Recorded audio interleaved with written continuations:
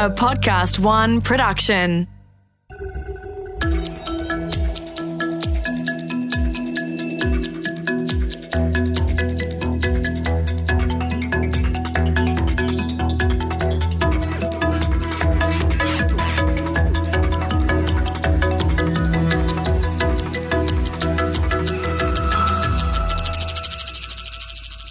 Imagine you're a research librarian. You've spent your life buried in books, in notes, in paper of every kind, and now you're falling behind. Every job to cross your desk carries even more paper, more books, more notes. You feel as though you're drowning in information. And then, well, someone shows you a magic machine that will solve all of your problems. How would that feel? What I did have an idea was this stuff is great. I mean, no more whiteout, no more 3 layers of carbon paper, no more 3x5 little cards, put thousands of references on. I mean, when I saw that, I thought, oh, I'm in heaven. That's Elizabeth Jake Feinler, research librarian at SRI, after she's gotten her hands on the first truly interactive computer, the online system created by visionary Douglas Engelbart, shown to the world for the first time on the 9th of December 1968.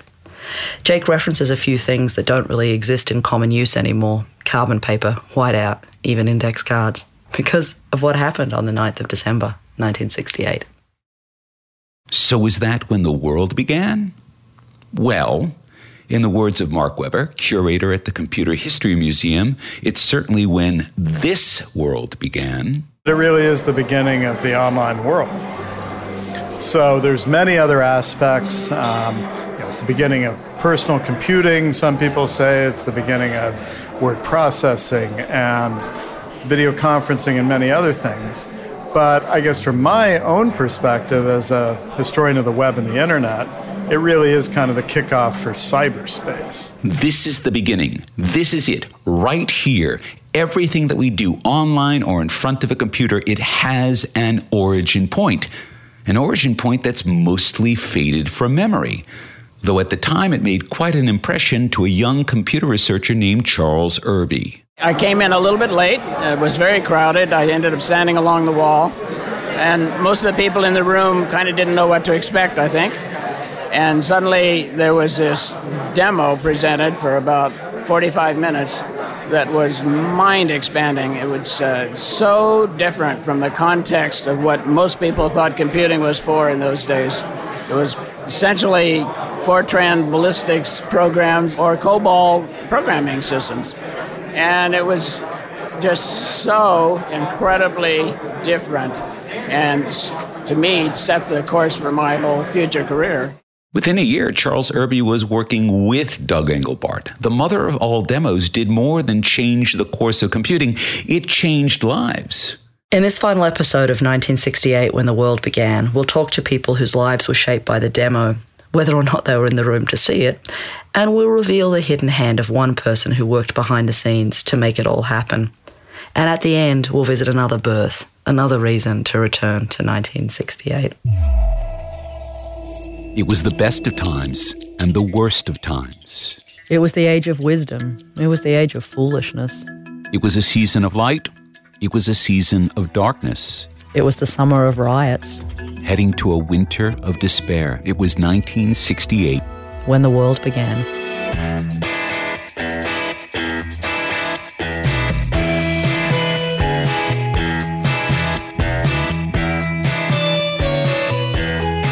Hi, this is Mark Pesce of The Next Billion Seconds. A bit later in our program, we'll be joined by my co-host on this 4-episode miniseries, Dr. Genevieve Bell.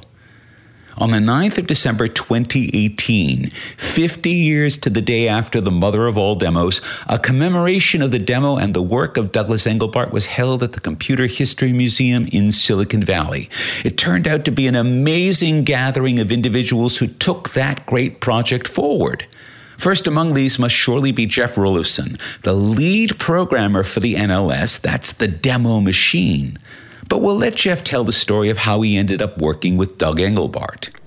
And I found this odd group of guys with long hair from the Project Genie at Berkeley.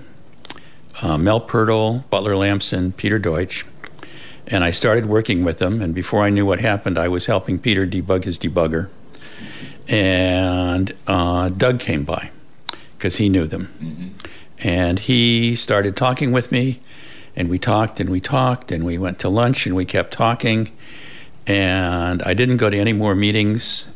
I went to, just hung out with Butler and Peter, and I didn't go home. I came to SRI with Doug, and I interviewed at SRI in Stanford and got a job offer from SRI that day and got accepted into the Honors Co-op program and went home to Seattle and told my wife we're moving to Menlo Park. Doug Engelbart offered a vision for computing beyond banks or bombs. It's no surprise Jeff Rolifson found that captivating enough to move 1,500 kilometres. Was that enough on its own to change the world? No. Vision and charisma were necessary but insufficient. You needed funding, and as this was the United States government money, you needed someone who could grease the political wheels. You needed Bob Taylor. Bob Taylor was the third of the directors of ARPA's Information Processing Technologies Office, a post first held by J.C.R. Licklider and then Ivan Sutherland. As Jeff Rolifson recounts, they're all connected. Well, a part they don't know about is that Licklider was friends with Vannevar Bush. At MIT. At MIT, because Vannevar Bush was Mr. Analog Computer at MIT and whatnot. And so Lick knew about Vannevar's paper in the Atlantic Monthly. And he had brought Ivan Sutherland into that. So Ivan knew about Bush's paper also. So then, and Doug, totally independently, without any knowledge of these guys, had found it and read it and been motivated by it. So when Doug was contacting ARPA to try to get funding for his mouse studies. And at the time, Ivan was the program director. So Doug was going to Ivan, and then Ivan actually was the program manager inside ARPA that funneled the money to NASA to do the original mouse studies. I have some funny stories about that. So when Doug and Ivan met, they clicked because they went back to Vannevar Bush. They had the same vision through Licklider, blah, blah, blah. And then Ivan... They both understood interactivity because of Sketchpad and NLS sort of being two sides of the same coin. Yeah. Yep. One of the first things Doug did when I came on the project was take me down to Caltech to meet Ivan. So Ivan left, and Licklider brought in Taylor. And Taylor was actually a psychologist, which is what Lick wanted, because he wanted to stress this interactive communication stuff. And then just inculcated Taylor with the Vannevar Bush document linking structure, using computers for communication stuff. And so Taylor was in the loop about that. Taylor was much more of a manager and a manipulator than Ivan. And he really took on the job. You know, inside ARPA, when you want to do a project like this, even today in DARPA, you have to go find sponsors in the DoD somehow that you link up. And these projects aren't just a project that ARPA funds, but they're sort of a consortium that you put together of key people in the Air Force or the Navy or something like that chip in funding, and there's cross-communication that goes on. So Taylor was a master at manipulating all of that inside the Pentagon. And then I think he's the one that came up with the vision of let's do the demo. Let's do the demo. It sounds so simple for something so bold. But Taylor had a bigger vision. It's Taylor who put in motion the funding for the first bits of what would become the internet. And he realized that Doug's online system could be that new internet's killer app. This whole thing was planned. So at the time, and even at well before, back in, I think, 67, maybe late 66, I don't know. He had the vision of networking the computers. So he had the vision of the ARPANET, and NLS was going to be the application on the ARPANET. He had both those in mind. And also then being the IPT director, Information Processing Technique director, Taylor was the program manager for all the big sites that were doing all the important research. JCR Licklider kicked off that research with boatloads of government money. Ivan Sutherland made sure plenty of it flowed toward Doug Engelbart. Now, Bob Taylor wanted to create a vast network of computers all running Doug software. None of this had ever been done before. None of it had even ever been tried. But Taylor trusted Doug and his group to deliver, so as the day of the demo grew closer, Taylor started putting the word out. So what happened was, we got clearance to do the demo. We spent a boatload of ARPA money, and Taylor seeded the audience by going to all of his different sites and saying, you need to send this person, this person, this person. And so of the 2,000 people in the audience, maybe 100 or 200 of them were key researchers from these projects. Often the PIs wouldn't come, but the graduate students would. So many of them were the hot graduate students. I was sort of in that set with Taylor. And it worked. And boy, did it ever work. Part of the reason for that wasn't Doug or Jeff. It was because of Bill English. He's the very shy fellow whom Doug greets in the very first public video conference. Bill had a background in electrical engineering and theatre. That was mainly Bill English. Bill was both a double E, and I think, not positive, you need to look this up, I think he had an MFA in theater. Yeah, he was very, very active in that, doing set design and lighting and actually working with him as a volunteer. And he brought in, he was big friends with Stuart Brandt, and we used to write articles for the Whole Earth catalog. And he and Stuart were in charge of all of that stuff. The Mother of All Demos was so dramatic because it was designed to be a bit of theatre. And yes, it most certainly worked. Everybody was blown away, and all these guys would go back to their sites with this new vision about everything. And then Taylor wasn't quite sure the ARPANET was going to work, but by mid-70, I think, he had enough confidence that the next big project then was to make NLS available over the ARPANET to go out to the sites. When we return, we'll look at how the demo changed the world, both for the folks in the room and for folks who'd never even heard of it.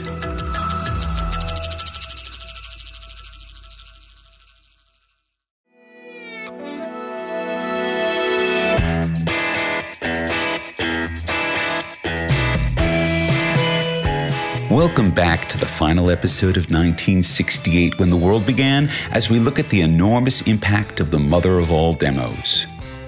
That impact can still be felt 50 years later in the stories told by the people in that room on the 9th of December 1968.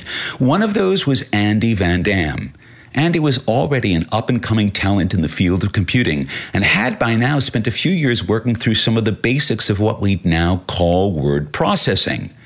But the demo, that took all of it to another level. Here's Andy. It was mind-blowing, to use the vernacular that was invented right about that time, but it was orders of magnitude beyond any showmanship I'd ever seen. In fact, I thought it might have been fake. So it was so amazing. So amazing and so beyond anything I had encountered. And I questioned Doug pretty aggressively afterwards, and he remained absolutely calm and gentlemanly, answered all my questions, and said, hey, come and check it out, and come to my lab, spend a couple of days, and you can learn as much as you like. And during the time just in that room, having him answer at least some of my questions, and then afterwards, when I did go to the lab, I became convinced that I just witnessed a huge, huge advance in the state of the art. Andy went to Doug's lab and met Jeff Rolifson. So he was in the audience, and then he didn't believe what happened. Yeah. And he went up and talked to Doug, and Doug said, you need to go down to Menlo Park and talk to Jeff. So Andy came down, and for 2 days, he sat in my office, and I went through the system in huge detail. I mean, he was just blown away how I'd engineered this thing down to such a small amount of code and using these general mechanisms and whatnot.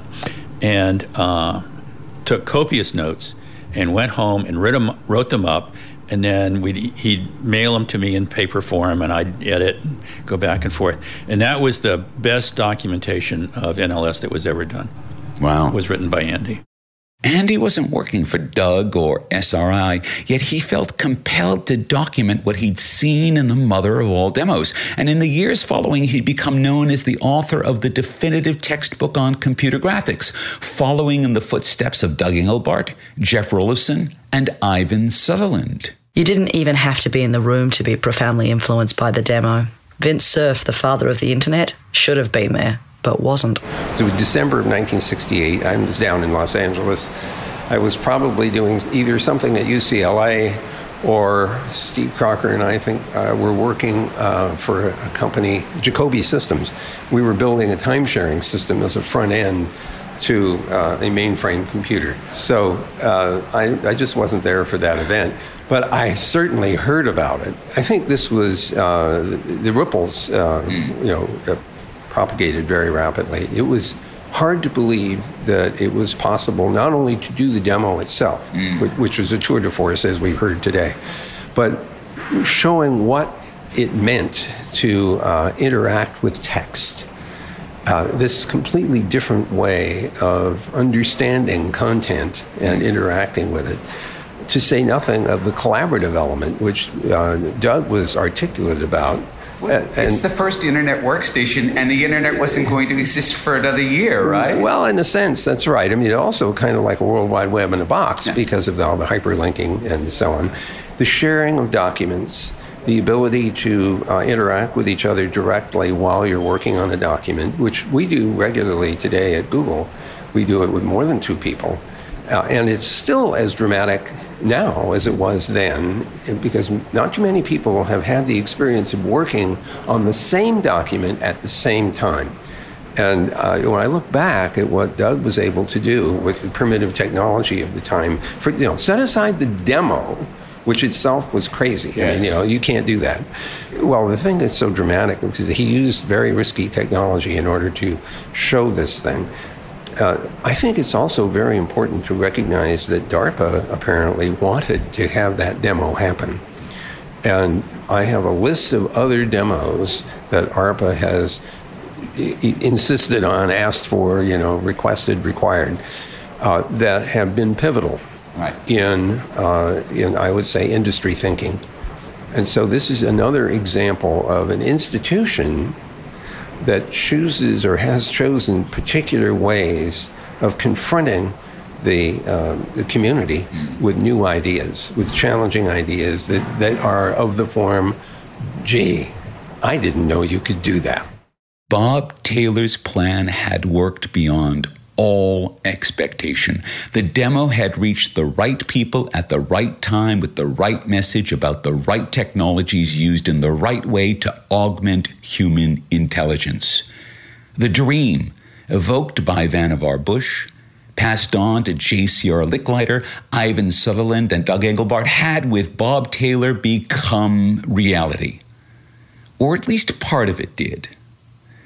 At this year's commemoration, many people reflected on the unfinished revolution, that this is more than a mouse or a link or a video conference. It's about a new way for us to work together to solve our problems.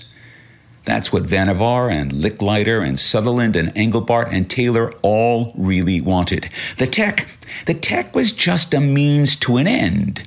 But the end, well, that still looks some ways away. Howard Rheingold was a young writer who pestered his way into Doug's lab because he was so excited by what he saw unfolding in the Human Augmentation Research Center. 50 years on, he reckons we're still a bit too focused on the tech rather than on ourselves.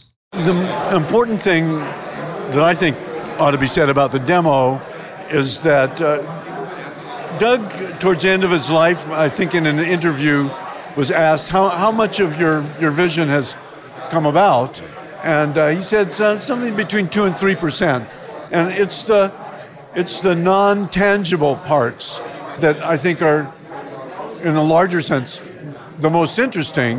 And I think if he was around today, he would see a lot of the the soft stuff around collective intelligence. And if you look at some of the work on how exactly did that come about, Doug's HLAMT, Humans Using Language Artifacts, Methodology, and Training, would fit right in with that.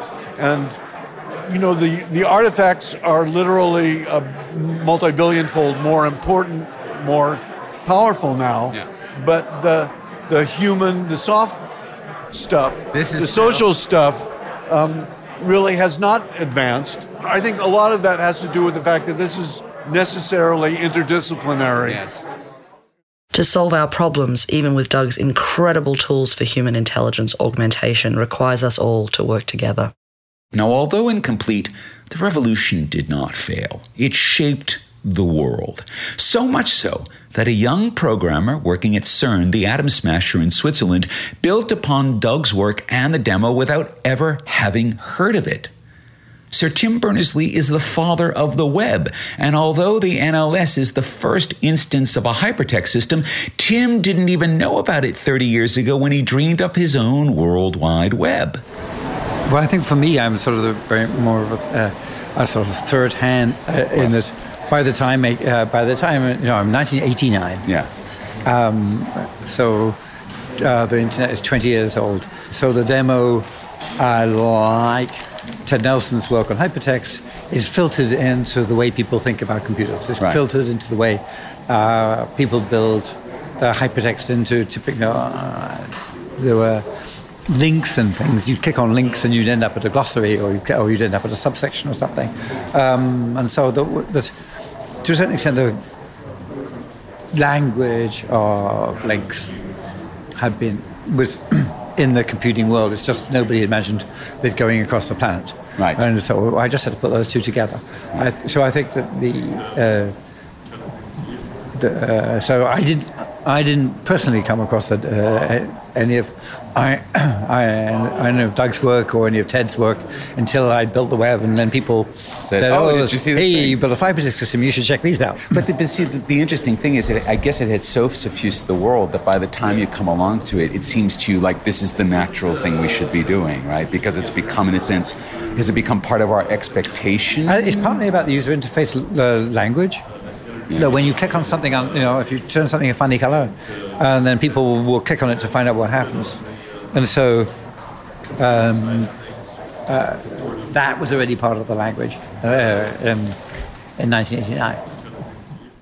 Over its first 20 years, the demo had evolved from shining vision to casual expectation. Of course things should work that way. And maybe that's why a generation of engineers and visionaries who had no knowledge of the demo were still responding to it 25 years later, although barely 6 years old in 1968. Tony Parisi, who was a guest on this show a few episodes back when we examined the new technology of augmented reality.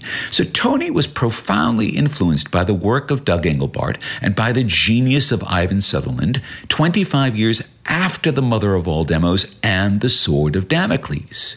It's December 1993. My wife and I moved to San Francisco. We needed a change. At that point, I discovered the World Wide Web, this browser called Mosaic. I was working in the internet and looking for my next thing when I moved to San Francisco.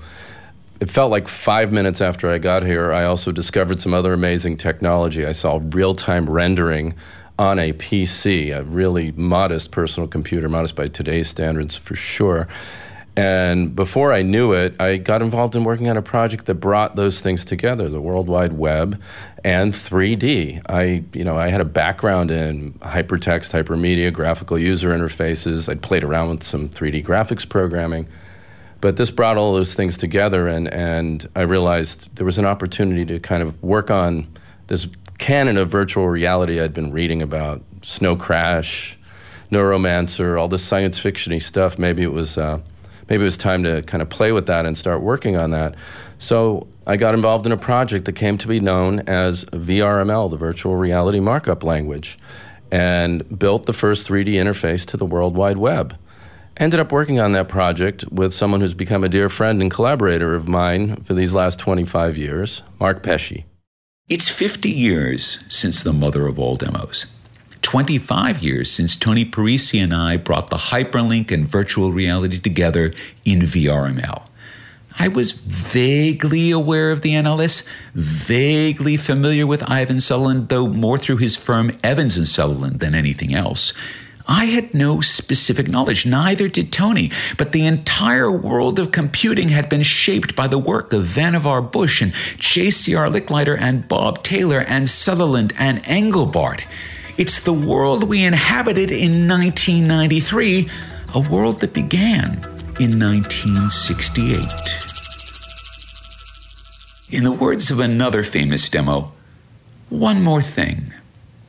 Something else happened in 1968 alongside the demo, alongside the Sword of Damocles. Let's let Genevieve take it from here. So 1968 matters for yet another reason. It matters because at that same joint computing conference in December in San Francisco, one more person made one more piece of history. So there was Engelbart and the mother of all demos. There was Sutherland and the Sword of Damocles. And there was George Forsyth, a mathematician from Stanford University who came to that conference with a 10-page document. And that document was the outline of computer science. And in 1968, what that means is that computer science was invented at a conference surrounded by 10,000 other people in a Roneo document. And it was the outline of this world. So we can talk about the world that 1968 built in terms of technologies, but we also need to talk about it in terms of a different kind of idea. And for me, the notion that there was a moment before computer science existed and a moment afterwards is a pivot point of critical importance. And for me, at least, as I think about 2018 and beyond, and I think about building the next applied science and the next branch of engineering, there is something incredibly powerful in knowing that there was a moment in December 1968 when someone else did exactly the same thing. So here we are at the end of a journey through art, interactivity, augmentation, and a vision for improving human capacity that definitively shaped the last billion seconds.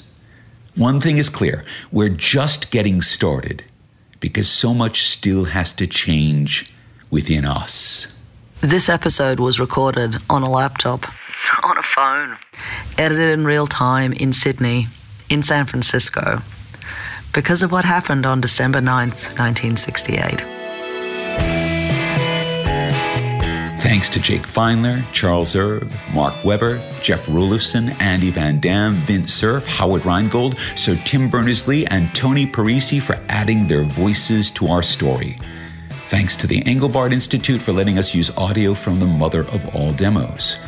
There's one book that proved particularly instrumental in our research, The Dream Machine, J.C.R. Licklider and the Revolution That Made Computing Personal by Mitchell Waldrop. It's well worth the read. If you want to learn more about any of our guests or watch some of the footage from the Engelbart Symposium, just drop by our website at nextbillionseconds.com. You'll find everything there to go deeper, as deep as you need to learn as much as you want. That's nextbillionseconds.com.